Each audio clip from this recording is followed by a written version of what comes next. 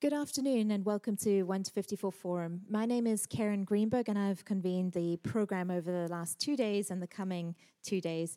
It's a great pleasure to have you all here today. I see some familiar faces, people who've been following the program over the last few days, so thank you very much for coming back. I hope it's been worthwhile.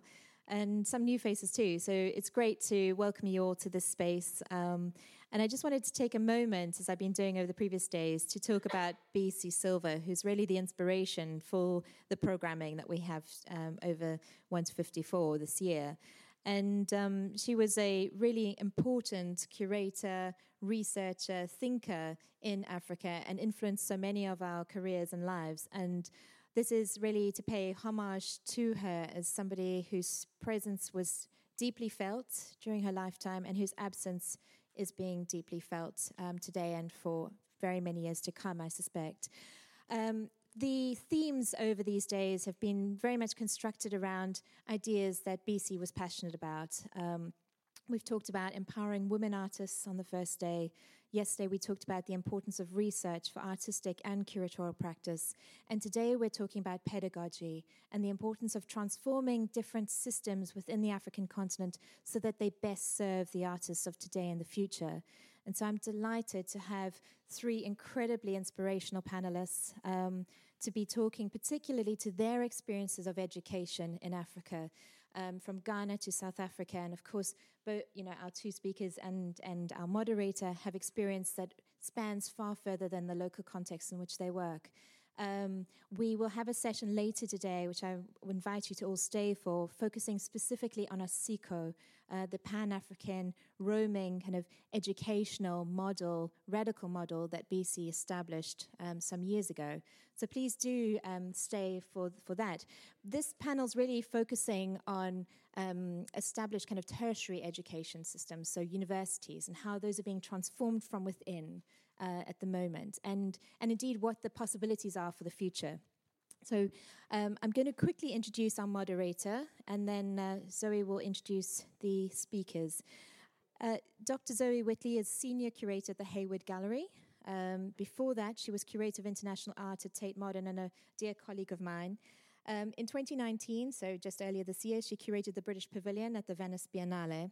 She's co-curated Soul of a Nation, Art in the Age of Black Power, a really important exhibition that began at Tate and is still traveling around the US. She writes extensively and has authored essays on Lynette Yiadom-Boakye, Lubaina Himid, Alexander McQueen, Jack Whitten, and many others. She was named one of Apollo magazine's 40 under 40 thinkers in Europe and one of Artlist's 2017 100 alternative powerhouses in the not-for-profit contemporary art world.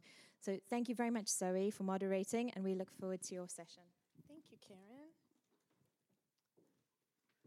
Good afternoon, everybody. It's so great to see all of you here.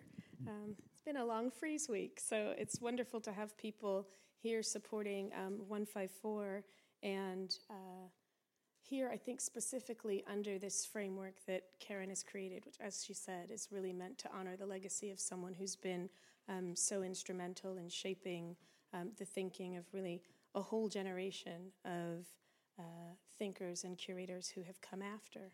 And so I'd like to start by speaking a little bit about that from a kind of slightly personal place of reflection. And the Center for Contemporary Art in Lagos, Nigeria, is where I'd like to begin. It's better known as CCA Lagos, and it was established by Olabisi Silva in 2007. And when she set it up, she was really an innovator in terms of thinking about a nonprofit making space where risk-taking exhibitions could take place, where a library could function so that people could access various forms of knowledge and writing about art, gathering space for thinking, poetry, many different kinds of art forms. And in doing that, she was keenly aware of precedents in Nigerian independent arts initiatives. These include the Mbari Club, a cultural center that was founded in Ibadan by Uli Bayer in 1961, and also the New Culture Center that was established by artist, poet, and architect Demas Nwoko. And related to this, someone like Nwoko co-published the New Culture magazine. So it was a leading arts magazine that forged and championed new directions and modes of expression in African art that spanned theater, painting, sculpture, architecture. And I think it's important for us to always acknowledge that, firsts are built on other firsts. And that is something that BC was always kind of very ready to acknowledge, to have learned the history and then to disseminate that while also building something for the future. One of the things that she'd said was that the platform that was created by an initiative such as Mbari was key because it was a space where Nigerians and other African colleagues could speak of their own history, culture, and realities. And this is a direct quote. One of the most impressive initiatives that I'd seen is the New Culture Center set up in the 1970s by artist Demas Nwoko. When one considers the vision of this initiative in particular, especially in terms of his and his family's resolve to complete it, it stands as a testament to what was and still is possible when creating spaces of self-representation. And I think that that will certainly be one of the modes that we talk a lot about, what it means to represent the self, but also to forge a community in which that can flourish and thrive. So one of the major questions becomes, how can and do we move forward without the appropriate tools and systems for acquiring and disseminating knowledge? And the same impetus that drove the founding of an art library at CCA Lagos was also the catalyst for ASICO International Art Intensive, as Karen mentioned. And this school was designed to give access to information that would lead to meaningful dialogue, exchange, and crucially, collaboration. Until recently, there was very much a sense that BC was aware of that intra-African collaborations were not necessarily abundant, but there were many structural reasons why that wasn't happening, mainly to do with something that BC often lamented, is how astronomically expensive it can be to travel within Africa. And you end up having to make these completely illogical routes, like via the Middle East or back to Europe, just to be cost effective in your travel. And so after 2 editions of ASICO, which took place in Lagos, BC recognized that there was a real urgency of engaging other regions on the continent. She was never one of those people who thought, like, I've built it and they will come to me. And ASICO was subsequently organized along some really interesting strategic geographies, cited in countries that would be visited on the basis, in part, of colonial history, and also questioning certain biases. So if there was a sense that there was a preponderance of Anglophone, and I know we're speaking English today, histories, that there would be a real sense to try and tease out these other geographies. So Accra became the site of the 2013 ASICO. This was followed by the Francophone edition, which took place in Dakar in 2014, and the Lusophone edition in Maputo, Mozambique in 2015. In 2016, Addis Ababa in Ethiopia was identified as the most appropriate location because not only is it the only country on the continent not to have been colonized, but it's also the current seat of the African Union. And in those 6 editions that had taken place, more than 80 participants, so these are emerging artists from all over the continent, had taken part, representing 15 African countries, and there was almost an equivalent number of international faculty.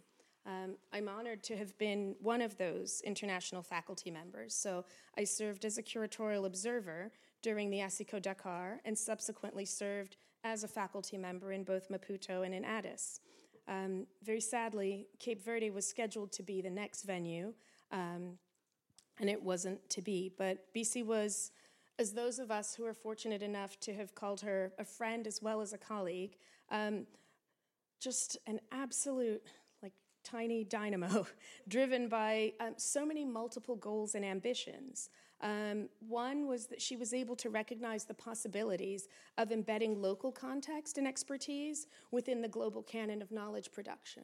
So it wasn't necessarily about having to be in New York or Paris or somewhere else, but to know that it was possible to build something and nurture something where she was from.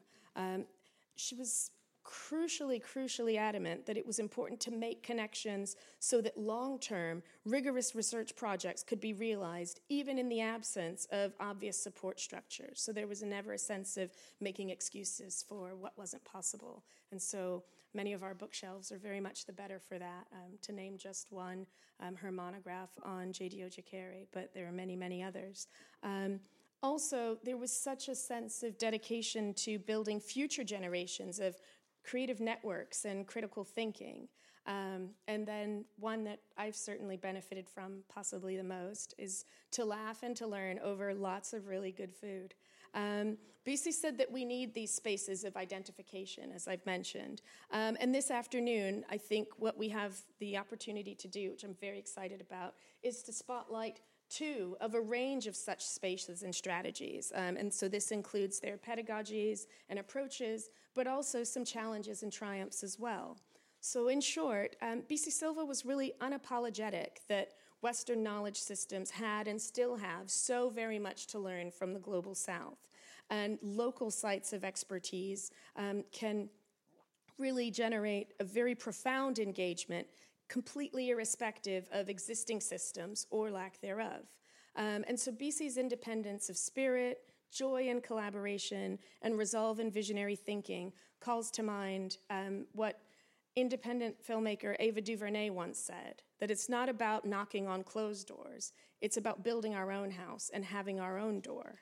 And BC's recognizable and responsible, I think, not only for having built CCA as a house of knowledge, or having ASICO as this itinerant house of knowledge and collaboration and exchange, but she's also built an incredibly vast and rich compound, I'm belaboring this, but of ASICO participants so that students of all ages and artists internationally can build respective houses in connections in this same spirit. And really, I think what we're talking about here is that scholarship itself can become a form of a very radical practice. And so without further ado, I'd like to introduce the first of our two speakers.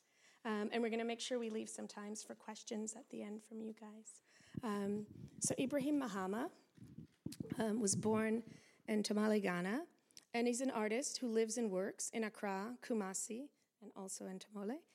He started his practice through an interest in the history of materials in architecture, and really a sense of failure and delay through specific forms that always inform his choice of sites. And he believes that the works don't only occupy a specific space, but are also occupied within these works and objects. And so we'll be talking a bit more about that. There are residues and points of chaos that are registered as marks and forms within the materials that he selects. And these present us with alternative perspectives of looking into the materials and the labor conditions within society at large. And form is so important within that. His work has included objects from jute sacks used to transport commodities to the point of decay, later re-sewn together with a network of collaborators under specific labor conditions, which is then superimposed on architecture to monumental and triumphant effect. The politics of the hand and its parallel relation with architectural forms therefore become evident.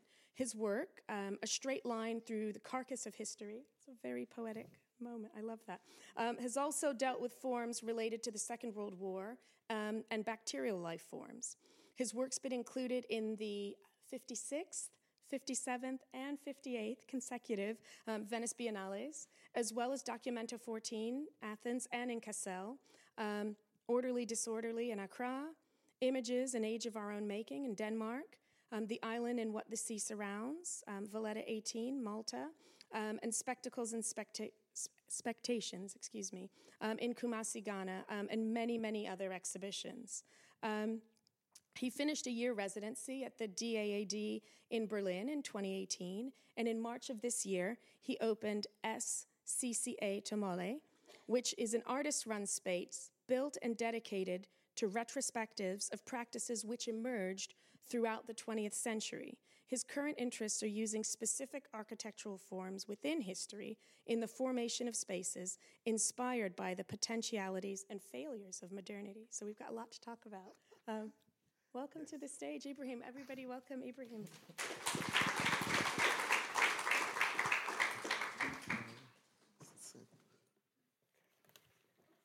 Thank you very much for this invitation to speak.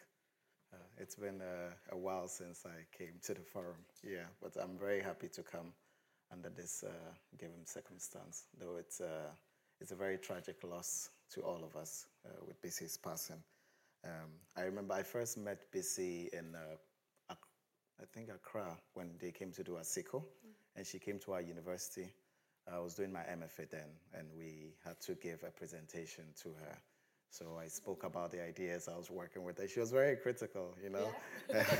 But of course, we always we read about her and we had studied about her in the university because in Kumasi we were using the old British curriculum. So in the previous in the generations before, no one would be interested in someone like Bissy. But with Dr. Caricature and his group with Black Star Lines, they were beginning to be interested in like practitioners and other people who were either working on the continent or elsewhere, like doing really significant work and work that somehow reflected on the conditions that were within the continent. So with her ASICO program in Lagos, like the library they had opened and exhibitions that they were doing, not just looking at artists specifically, but also like things that were happening around art was something that was very inspiring to pay attention to. And I remember when I did the first international exhibition at the Saatchi Gallery, she came and then she was like, I hope you don't get carried away by this exhibition. Like, you have to really stay focused and stay grounded. And I was like, it's very early to say this, but I'll listen to what you've said. And many years down the line, I realized, even each time we had a conversation, she always spoke to me about this idea that you really have to stay grounded and think about the depth of the work that you're producing. Can I have the presentation? Thank you. Yes. So it starts with KNUST with Black Star Lines, because as I mentioned before, when I went to the university, then there were a new group of professors who were beginning to relook at the curriculum that we were working with, and they were beginning to propose new ways or new forms which artists could practice or make work. Because we did painting, and traditionally, as a painter, you were supposed to paint. But at the same time, we also realized that there were huge gaps within our art history because it seems like a lot of the art curriculums on the continent, it doesn't go past the 40s even. So even if you're talking about abstract expressionism and other things, it seems very, very vague, and also like looking at minimalism, post-minimalism, conceptual art, and other things. So we thought that it was important somehow to consume all these materials and really understand the depth and form of work and how broad it could be. So, but at the same time, we've also always had like these significant moments in our history, like around the period of independence. For instance, in Ghana, there were many different buildings there were all these different buildings, silos, that were constructed together with the National Museum, a part of the Science Museum and the National Museum, but they were never completed. So if you look at all that period, so these are examples of also other buildings which have been put up. This is just from the last 20 years. So they are scattered all around the country. But I think sometimes it's a bit exciting when you are working on, like when you're working in a space where you don't have like those real, like the institutions, it somehow puts you in a position where you have to rethink about how to position yourself. So for me personally as an artist, that's how come I started working in that manner, because our professors would encourage us to go and look for spaces to inspire the works that we would make. So not necessarily because traditionally you would make your painting and then you would look for a space, a hotel or wherever, and hang it. But this time around, how could the decays and the architecture, the failures of it somehow inspire us? So I started going to all, and my colleagues, all of us were looking at spaces. So some of the students would do exhibitions in like buses. We were trying to make work that somehow could penetrate the art community, like not just the art community, but also just the local people, like people, because if we face it, like we make all forms of interest in art all the time, but sometimes as artists or practitioners, we somehow stick to specific spaces and modes of like representation, so it's quite limiting. So in 2014, around the time when I started working more internationally, I decided that I was going to dedicate most of the funding for my work in terms of sales of works and other things to the construction of a studio space in Tamale. At the time, till earlier this year, I had never had a name for it. But the name, the SCCA, actually came from BC's passing because it was just adding an S to it, which was Savannah Center for Contemporary Art, which was just from CCA Lagos, because of the model that BC had proposed and all that. So, I started constructing this space, just looking at what it could become. And over the next year or two, I'd realized that it could be something more. So my dear colleague, Bernard Akwe Jackson, who is an artist, he and I started talking because previously, also within like the professors at the university, they were encouraging a lot of the students to somehow look for old like artists who had made work, but because our curriculum didn't really represent a lot of them, most of them were lost in time or you wouldn't know about them. So we thought, why not write thesis and then make books and other things on them? So a lot of students took them as research topics, and one of them was Kofi Dawson. He's an artist who's been working the last 6 decades. He studied at the Slade Art School after he finished KNUST, and he was one of the first 3 students that actually enrolled in the fine arts program in the early 60s. So we thought it was quite interesting as someone who's been experimenting, and also within his generation. It almost seems like they had cut him out of the picture. You know, even when I was in art school, in high school, and we had to study artists, his name never came up, you know. So I thought it was really important, just as a lot of the monuments and also those gaps within our history, I thought it was important, first and foremost, to build the content of the institution around these figures, not just within arts, but also looking at all other fields like engineering, architecture, and other things. So we started working on his retrospective. So as part of it, I had to, like, these are just images of like spaces that I've been looking at, that some of the railway stations which were built by the British in the early 20th century, which became inspiring points for the institution. Because a lot of the spaces that we have for showing contemporary art are mostly very domestic, so it doesn't really allow artists to somehow make leaps in their mind in the way that they can think about their work. So I was borrowing a lot. In as much as I was using them as production spaces, I was also thinking about what they could present, put in an institutional context. So so that's Bernard Akwe Jackson with colleagues and students from the university. And it's important because at the university, we were beginning to look at this idea of community building. Yeah, because historically, artists were somehow trained to look at their individual practices. But we thought, no, it cannot continue because it's not sustainable. But if we think about the collective, in a way, artists, young artists, if you give them responsibility, they have a way of actually learning from it and also contributing to the development and the sustenance of the art forms that we want to see in the future. So the plan was to work with them when the institution was opening to somehow set up the exhibition. So I had got a lot of them to Mr. Dawson's studio, so Hassan and then Atu Jackson and a couple of other artists who are doing their MFA now. They were with him in his studio for more than a year, helping to restore. Because our National Museum is a complete disaster. And if it's not possible to get some works from there. And the works that are there also, a lot of them are just decayed because they've not been kept properly.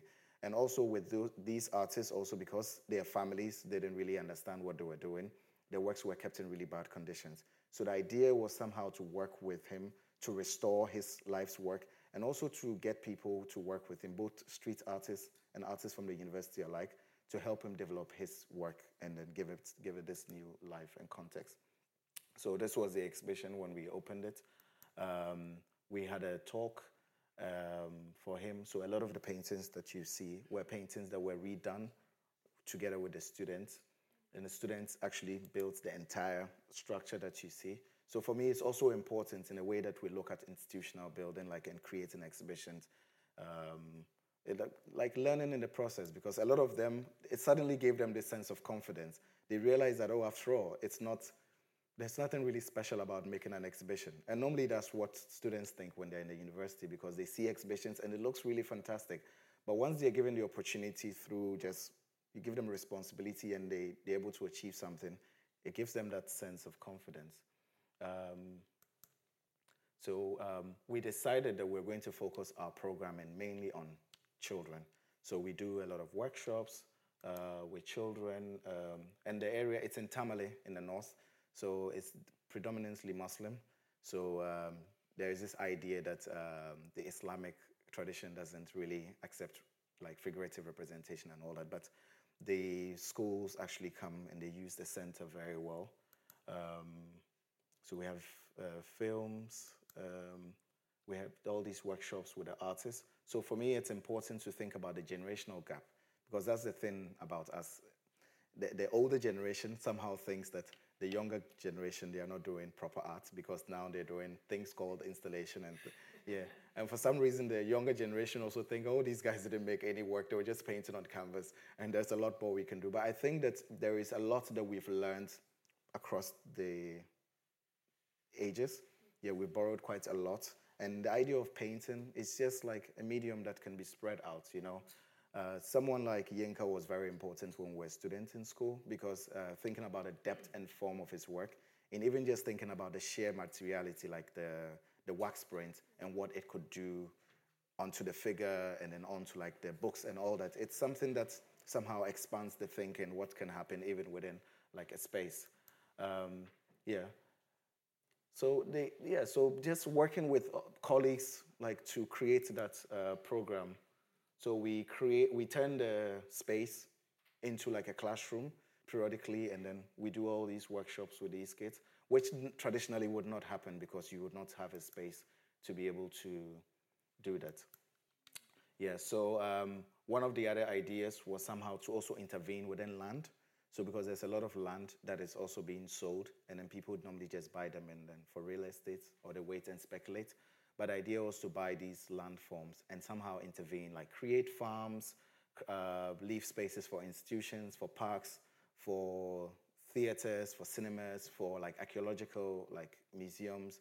So I started thinking about all these, like how can we have conversations with like all these like villages who have like these archaeological findings that they've kept over the years, because when they settled on those lands and they were having farms, they found so many pots and figures and things that were buried in the ground 2,000, 3,000 years ago. So I started having conversations with people. So I started working with engineers to buying some specific lands, which we could get material from for making special bricks for building in those areas, thermal qualities. So digging, like looking at producing like materials that can be used in building specific structures within those hot climates. So I started building other spaces. So this is the studio space, which is yet to open next year in May. And also not just looking at the interior of the spaces, but also looking at other objects. So for instance, this is a new space which we were building. And on the other hand is the interior of an aircraft. So thinking about how different objects could also play a role. We've been very fortunate. We've had a lot of donations from like institutions, Autograph, White Cube, with cinema projectors, books. So we've opened a library, thinking about opening a children's library, opening like combining the idea of the cinema with like some of these objects like the airplanes, where children have screenings in these objects that somehow seem out of the world in the middle of, let's say, a farmland. So combining all those ideas that seem like very disconnected as a form of a practice. So I also started negotiating with the railways in Ghana to buy some of the old trains that were used in the colonial period that were being scrapped, and then converting them into classrooms and other forms that children could use. And also just because how would it be if you somehow turned part of them into like archaeological, like the gap between those histories, I think that is somehow important to acknowledge. So these are some of the airplanes that we got. Yeah, so like just simple things, you know. The idea is just to demystify what it means to have like an institution where people can inhabit in a way that when they are growing up, because I think it's unfortunate sometimes we ask a lot of questions, which I think we shouldn't be asking these questions now. So as an artist, also having the privilege to work with like really important galleries, I thought that it's somehow it bestows this I don't know, responsibility upon you to be able to intervene back in a system, because it's very easy to constantly say, oh, but we don't have the institutions. But the infrastructure has always been the gap on the continent, because the government spent a lot of money. And it also comes back to this idea, like even when you look at something like Venice, which is very expensive to produce, how do you consolidate spending that ton of money in doing an exhibition versus half of that money could easily put up an institution on a continent and support a program for maybe 2 or 3 years. So that's so for me, it's like a question I'm grappling with. I'm trying to understand my place as an artist, the objects I make, but at the same time, what I have inherited over the years, together with, let's say, mentors from the university and then other artists and people, practitioners like Bissy, and what they've done and how it can somehow lead us into maybe a different future. So this is the last image. And I like this image particularly because it places the aircraft in the perspective of the building, and that frame of having, because ordinarily it seemed such a gap, like the airplane belongs to its world on the runway and then the buildings belong somewhere. But I think that it's very important that we start to create institutions that somehow bridge that gap between architecture. Can an artist's practice be looked at architecturally, even like as a painter? Because most of these spaces, I designed them myself. So you don't need fans or air conditioning, so there's a way that the air goes through the space, even with the... Yeah, so painting somehow, the form somehow immediately changes. It becomes something that leaves a certain mark and stain within history, within a place. And I don't know, we talk more. If you leave me, I'll talk forever. So that's just it. Thank you.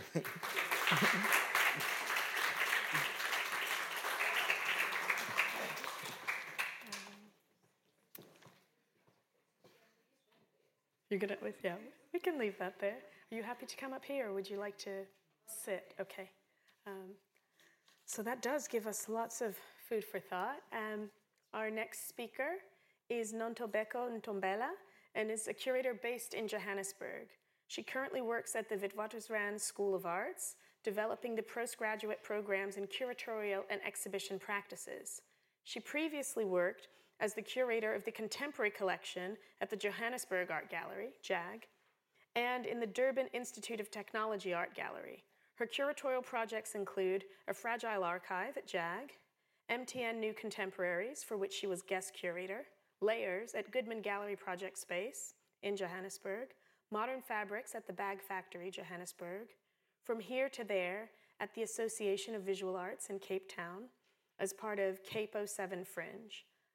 She's also participated in international programs including the Bilateral Exchange Project between Germany and South Africa, Close Connections, Africa Reflected, a curator's workshop in Amsterdam, Break the Silence Scotland, and has presented papers in local and international conferences. She served on the National Executive Committee of Visual Arts Network of South Africa Committee, VANSA, since 2006. She's previously served on the Arts for Human Rights Trust Board and KwaZulu-Natal Society of Arts, the African Arts Center, and the Art and Culture and Tourism Department Cultural Board. We also have the honor of having her twice because she was also speaking in the panel of Karen's and my former colleague, Elvira Diangani-Ose, earlier in the week, focusing on her really crucial research into Black women modernists in a South African context, as well as her exhibition, Fragile Archive at JAG. So can we welcome you to the stage? Thank you.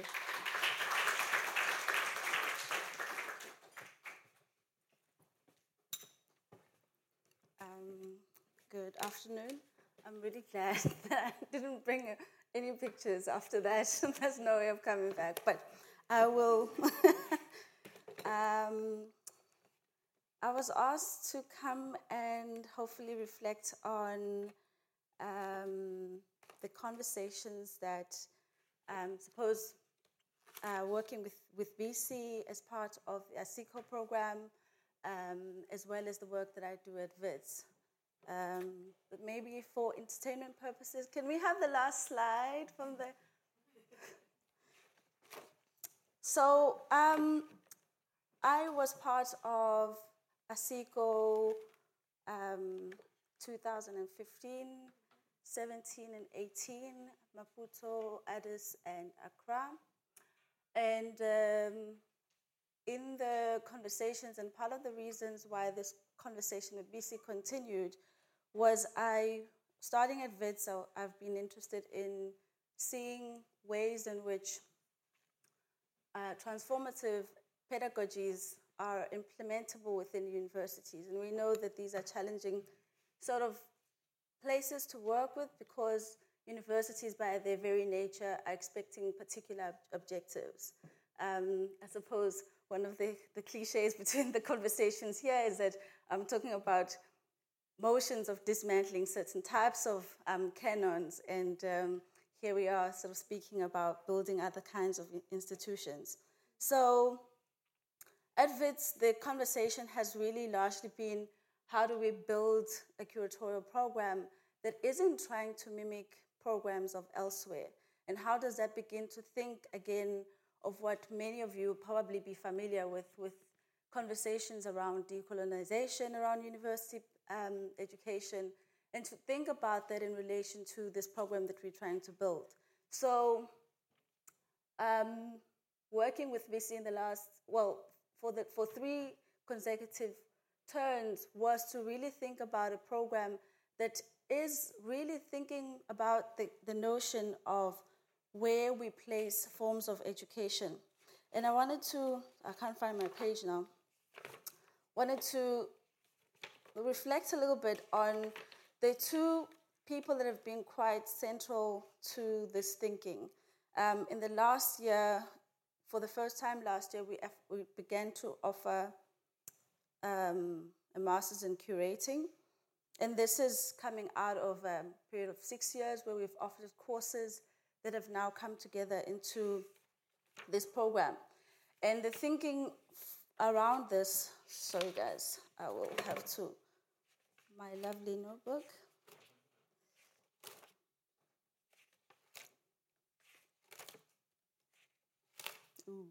Sorry.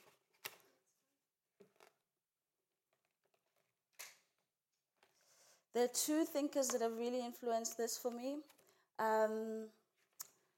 Kali Kutsia's notion of accentedness, as well as Jabulo Ndebele's notion of rediscovering the ordinary. Jabulo Ndebele, for me, has been a kind of starting point where he makes a really important statement where he says, those who have not domesticated knowledge at the institutional level are doomed to receive knowledge even about themselves secondhand. And so, in a way, so thinking about developing this curatorial program, BC and I have had this conversation, where does knowledge reside? And how do we participate in these notions of transformative pedagogies and thinking about decolonization? And of course, as we know in South Africa since 1994, there's been a long-held conversation around transformation. And for a long time, this transformation has been concentrating on, I suppose, shifting the identities of who represents institutions as opposed to thinking really about the practicalities of what kind of knowledge is being shared within students. And of course, as we know, 2015-17, students decided that they will take it upon themselves to challenge those who are holding on to particular canons and ask for a different kind of learning environment, one that recognizes the different kinds of learners in the classroom. So Kali Kutsia has been really interesting when she talks about the accented futures. And the way that I've understood her work is really to think about accentedness not in the way that we sound, but really about the idea that conflicting histories can exist in one place of a conversation, to think about how we engage new knowledges. So in the one form, how do we then think about curating in spaces where notions of institutions are challenged, funding is challenged? How do we think about notions of curatorial practices where we have institutions that are barely surviving, and we say that there's an interest for curating? And of course, in a conference I once went to, there was a joke that was made that the way we're moving towards curating, because everybody wants to be a curator, it's going to be one curator, one artist. So how then do you think about a university program in South Africa with all of these challenges? So we're challenging the notion of pedagogy, we're challenging the notion of institutions and the kinds of institutions, and as we know a lot of the kind of collective practices that have come out of that, and then to think about their program. So working with VC has been interesting because for me, she emphasized a particular kind of learning that is outside of the classroom. So being able to travel with her to Maputo, to Addis, she presented the possibility of a meeting place, a possibility of an accented environment in which different types of knowledges coexist in one place, and a conversation can take place about how to deal with the limitations of institutional baggages or the limitations of resources in thinking about programs. Today, some of the people that I met in Maputo have been been in conversation for the longest time. They'll continue to frame the way that one is thinking about curating. And so the masters that we have now developed really thinks about ways of learning that is outside of the institution. We think a lot about excursions. We think a lot about having conversations with other colleagues. We think a lot about, we have to think about the museum and its practices. So a lot of collaborations that happen with the Wits Art museums and other museums that are around us. We also think a lot about ways in which the curator who may not end up in an institution may have a place for practice. So notions of decolonization, de-schooling, and learning are part of the ways in which the program has been formulated. And I thought, well, given the fact that we are at a place where a question around what is education, there was no way of having an image to kind of represent that. But to also think about the way that access is created to knowledges that are outside of the university structure. So, I was hoping that this conversation is a conversation where we can ask questions as opposed to a kind of very structured, this is what we do, because actually what we do is at the moment being tested all the time. Yeah.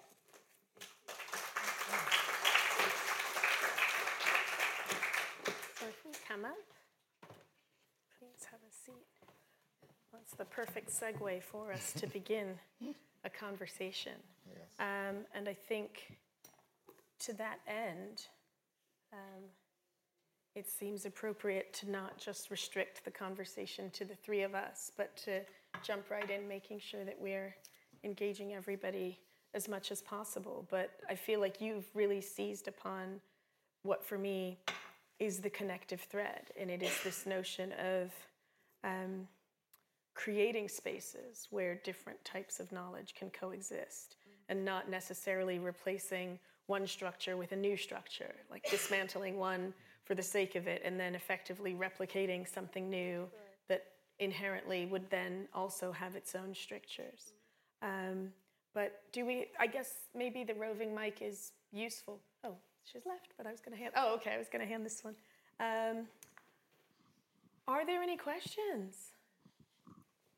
Because thank you both for two really, personally, I found it so satisfying to hear what you have to say, and to Karen and everyone for organizing this, because I think again, for those of us who, it's so easy to get stuck in whatever environment you're in and to not have a sense of what's going on beyond that, that I think it's incredibly helpful. And I think even in terms of a reading list or going forward, the references you've mentioned, knowing that there's Black Star Lines and so many things happening in Kumasi as well, I think there are a lot of different, I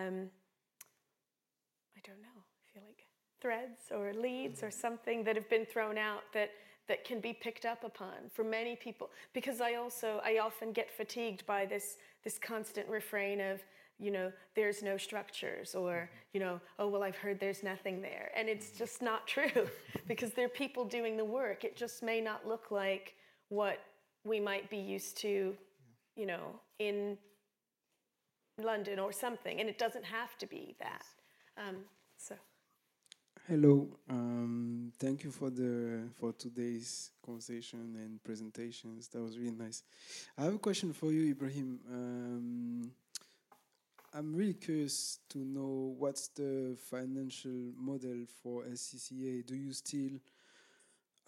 still fund it through your sales, and are you trying to get another, let's say, more independent source of income for the actual project that would be taking place in Ghana and staying there? Yeah, so I guess I don't need a mic. Yeah, originally, until date, I've always funded it with my own money from the work. Actually, the talks are recorded. So Okay, so... Oh, but he's wearing the Okay. this lapel mic. Yeah. Thank you. So I've always funded it, but at the same time, we're also thinking about future funding solutions like that. And also, my gallery has been very supportive throughout this whole enterprise of setting up the institution, and also building this studio space, which we're hoping to open next year. And I work with a Palazzo Gallery from Italy, and for many years, when I started working, I was working with them, and they were very helpful also in trying to at least, there's a conflict between, because that's one thing I've struggled with, between placing your work as an artist, selling it, and then at the same time also being able to have money to be able to work on a project. Because it's one of the contradictions of capital that somehow I think that artists have to learn to deal with. Because sometimes artists say, oh, I don't want to have any, I don't want to take money from anyone. I'm like that. I'm like, I don't want to take money from anyone. But at the same time, so there are some moments when you realize that this is a contradiction that I can deal with, Yeah, but for some people, they're like, oh, every money is money, But at least I think it somehow there is some sense of ethics that you somehow try to deal with. So we have an artistic director for this space. You met him, Selam Koji. He's a PhD student, and he was my colleague in undergrad. And we have a team of people managing the spaces. And I have to pay them every month. So that is something I have to deal with through my work currently, because I still haven't gotten to that point. And we, as an institution, we are still trying to learn what our place is and the kind of funding that we want to access for the expansion of the institution going forward in terms of its programming and all that.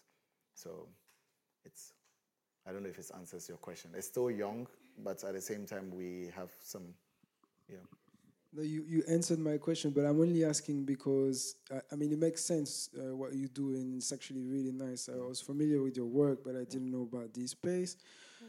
I'm only asking because when we are in a position of wanting to create or participate or take part in similar platforms or institutions, either from the diaspora or being there all year long, but not having incomes from sales or anything like that, or not wanting to be controlled by public funding or things like that, then how do you do those? So that was my question.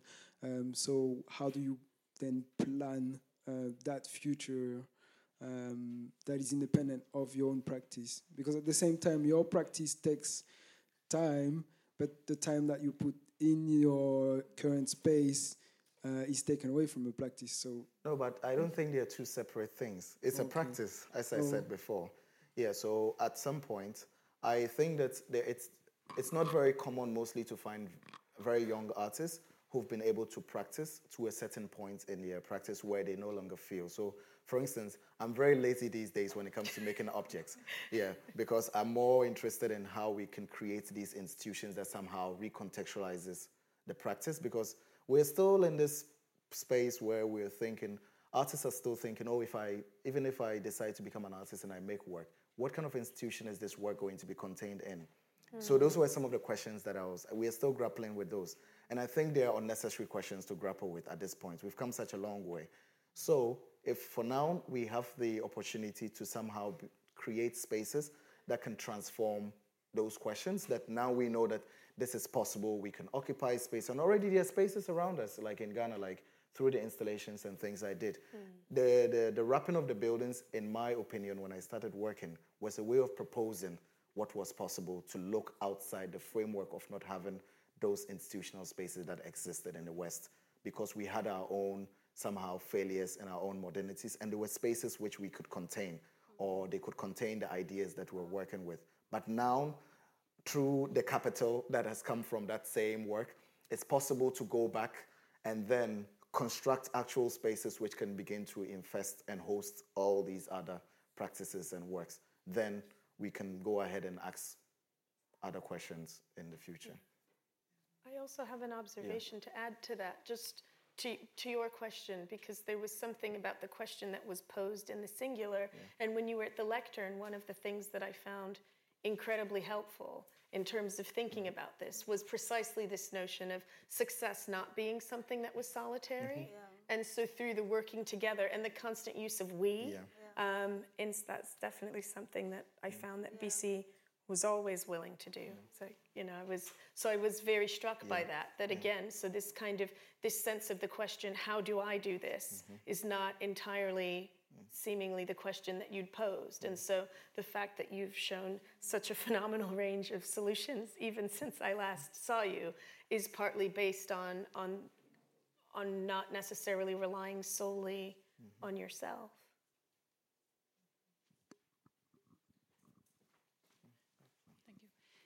Thank you very much for really interesting contributions. I was just wondering, because I'm creating an immaterial platform that is moving around from country to country, and I was so interested in this reflection and dialogue you had with BC about the independent curator and the role of the independent curator in relation to the institution. And also in relation to funding, what was your Could you elaborate a little bit more on that role from your point of view? Well, I don't think we've found answers yet, but from the lessons from BC were that context, collaborative practices are key. One of the things that was quite interesting for us in the way that we're thinking, with students, it's outside of the university. We are talking to people outside of the university from the get-go. We're operating with spaces, and constantly teachings are focused outside of that, going into a class and there's a seminar and these are the kind of canons you have to follow. Of course, those moments come into play, but a large part of it is about sort of like throwing people in a space and saying, well, can we figure out how that works, and can we evaluate how that particular thing can provide us with solutions? Particularly, funding is a real thing. So students have to contend with the fact that if we say, here's a project, make it happen, but think about these kinds of things that can be a structure that you work with. One of the examples I can give is the collaboration we're doing with an organization in Lubumbashi, WAZA, and we're working with them where we have them come and work. An artist would be identified. We have a project that looks at the historical objects. And artists will come, and literally students have to figure out how to accommodate that artist. Language is an interesting barrier because coming from a French-speaking country, those are the things that for the program are really central, is how do you constantly reshift the poles of where knowledge sits, and to think about the challenges that provides. And lots of frustrations, of course, but I don't think we're working towards a singular model. We are trying to work it out as we go. It's it's poorly funded program, so that's part of the challenge. Well, in South Africa, no. The art museums are looking for collaborations that they can get aid and assistance. So it is in the approach that, hey, we have something we know together, and maybe if we come together collaboratively and work this through a program, we can then do a project together. There's been conversations with the Johannesburg Art Gallery and potentially doing something with them. They are really, really struggling. And for us, this is a really fruitful place to be working from, as opposed to we're only going to go with institutions that have the money because that's where students need to be learning from. That's not where we want to be. And this is all fundamentally things that BC, sort of push towards. Said we're not coming, in fact, when I first joined, she was in Maputo, and she said, we're not coming to South Africa for that very reason. We're going to be in Maputo because it is about, the participants need to figure out how within a very challenged space work out to produce projects. Sorry, I didn't give you... You actually kind of preempted one of my questions before this with the idea of language. And this question is for all of you, but more so, I guess, for Ibrahim, in terms of language constructing and shaping knowledge learning and knowledge making, especially for younger people. How do you approach that in sort of creating these new infrastructures? Because knowledge would be the base and very much the thing holding it together, and language more so. Yeah. So I guess, I don't know specifically what you're referring to language. Are you referring to the mode of communication in terms of like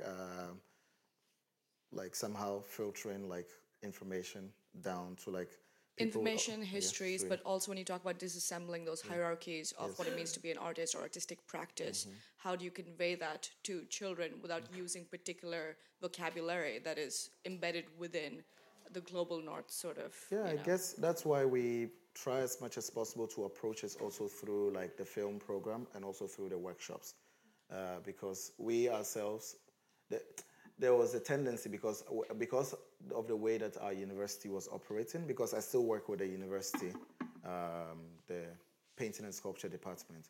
So most of our colleagues at the institution, one way or the other, have studied at the university, and they really understand like not just they're artists themselves, that they just don't understand their own artistic practice, but trying to really situate that within like a more historical context.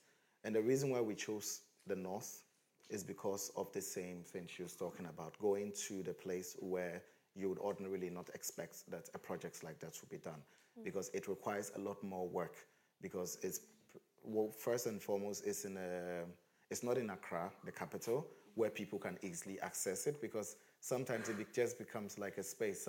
You could just wake up, you're walking around the city and you see it and you're like, oh, I'm walking into it. But this, you have to make an effort to go to it. And also we had to situate it in a community that was now growing. They are yet to construct roads, they are yet to construct drainage systems. So when we bought the land originally in 2014, there was no electricity, water, or anything. So all those things had to be negotiated with the state in order to do it. And you'd be surprised when you have to use your own money to pay the government to supply electricity to a place. So that somehow began to affect the community when you're discussing art, because with the airplanes and other things, we always have like the community. We're working with the young men and women there in making the bricks and other things to construct the institution. So there are always these conversations that are had about what the role of these spaces are. And they are predominantly farmers. So when you buy land in those regions, you own the land, but you don't own what's on the land, the surface of the land. Yeah. So someone could come and farm on it or cut a tree or do whatever once the land is not occupied. So that was something that was very important to deal with, because in a Western context, you can't go on someone's land and occupy it. But this, you can occupy it and you can even use it. So that's why it was important to create the model of the institution around how the community's involvement in it, because through conversations and all that, it begins to break it down. So you don't have to ask people to come to the institution. They come because they have a sense of place in the construction of it in relation to the kind of ideas that we want to propose. So I always think that one day the institution would grow into something that we all never really imagined, because it's the kind of models that we're working with, they're so loose, and then we allow for many things to happen that every time that you wake up, you realize that, oh, there is something really interesting that happened based on the formation of this, and then it goes from there onwards. Yeah. Coming to occupy land.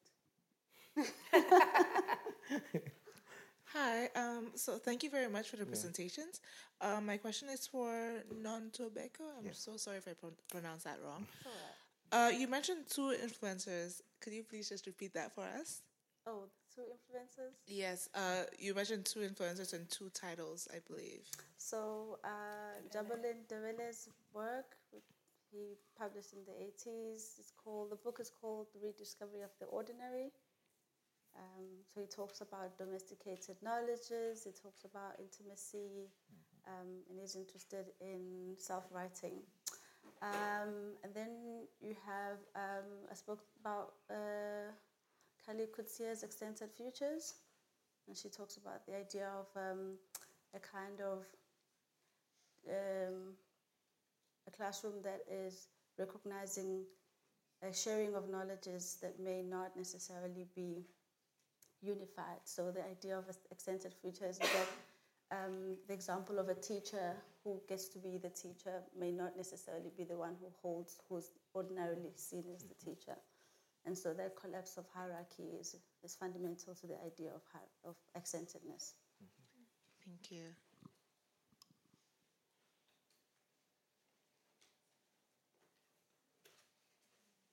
Are there any other questions? Hi, I'd just like to say thank you for what was a fascinating talk. I really learned a lot. So I guess we talked about the new infrastructures and different elements of those new infrastructures, from creating physical spaces and challenging what a physical space could do, and also creating spaces for conversation and collaboration. And I just guess, following on from the last question around influences, what role do you see, I guess, literature and publications, new literature and publications, in terms of creating these new educational systems, and how is that impacting what you're doing? I mean, it's a question for both of you, actually. Oh, he's looking at me already. Well, I have to be very careful what I say here.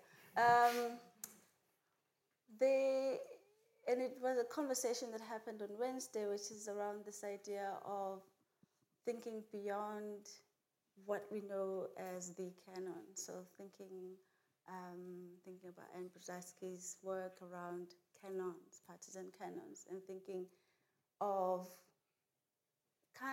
thinking cross-disciplinary in the way that I have been engaging with literature, and at least the very least the kind of new knowledges or publications that have been coming out, is to think through how does one engage with places that are not necessarily always confident in a conclusion, right? So publications that are about expanded fields, that are about cross conversations. There's a conversation that's happened quite recently in this idea of art history borrowing quite particularly from literature, and particularly from African literature, and this is quite common in South Africa now. It's this idea that the conversation that is about transformative pedagogies has been particularly more expanded, and there's been far more engaging room to think about visual cultures as a space in which to talk about the place of art that isn't necessarily fixed in a particular singular form or particular singular canon. So a place for publications is that. How do you think, how is publications and how are publications manifesting in ways that are not always providing conclusive answers about practice, but are invested in process. And something perhaps maybe that I didn't mention earlier on is that process is very fundamental. And even my own practice, that I don't produce exhibitions that are about giving one single answer, but rather providing questions, and those questions can build on with other sub-questions, because as we know it, structures of all, formalistic understandings of canons tend to limit us and tell us that knowledge only ends here and can only follow this structure. So I suppose writing, you have interesting young writers in South Africa like Thuli Gamete who are constantly pushing that idea of how do we speak. I'm not very fond of re-emphasizing the word decolonization because I think it re-registered as other things, but to think about expanded fields. Yeah. No, I think I would, the idea of the non-conclusive, yes, you're speaking about, is important. For instance, in one of the biggest influences that we had in our university was Dr. Caricature.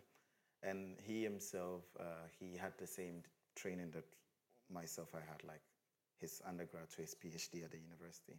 But he also went back to school to do mathematics. And we're always kind of asking this question of why he would study math. But he was just interested in math because he was interested in the questions that mathematics posed. And for him, it was a way of allowing us to be able to translate that in terms of thinking about the creation of form. What does it really mean for an artist to establish that thing that he calls form, and what can it be beyond that the established canon? So there is an exhibition that we are doing next year, the next retrospective, and it's on an artist. His name is Ajiman Osei. One of my colleagues, Kwesi Ohinaya, is curating it. And he is, Ajiman Osei was a painter. So at the same time, he's been interested in literature. He's been interested in novels, poems, and other things. And over the years, though he was painting and making sculptures, he was also translating some of Ayu Kweame's novels into plays and adapting it for stage. So he would go around places and perform them.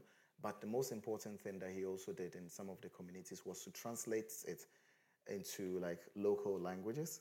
And also now we're thinking about the model, what it could take, even in terms of dissemination, of working with radio stations and then transcribing that into different languages across different regions and then playing them on the airwaves as an exhibition model, which ordinarily as a form, because he's also written some novels and we want to translate some of it into animation, and at the same time using the sculptures that he's made, scanning them 3D and then using them as characters in the animation. So when you think about, for instance, we've gone through the very traditional system, so we're always thinking, what can you produce that somehow defies what is already there, and what can constantly be pushed and pushed and pushed.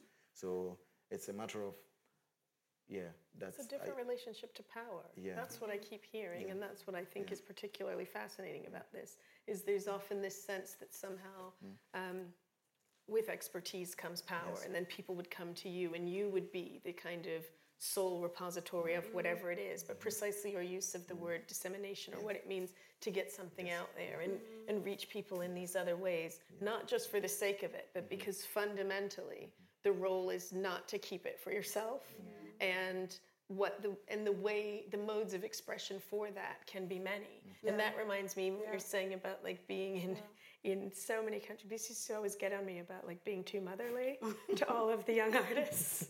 And she'd be like, they have to figure out how to get around the city. Don't help people. Like, they have to do it for themselves. But even to the previous question about a relationship to history, any of the places we went, the relationship to history was very practice-based.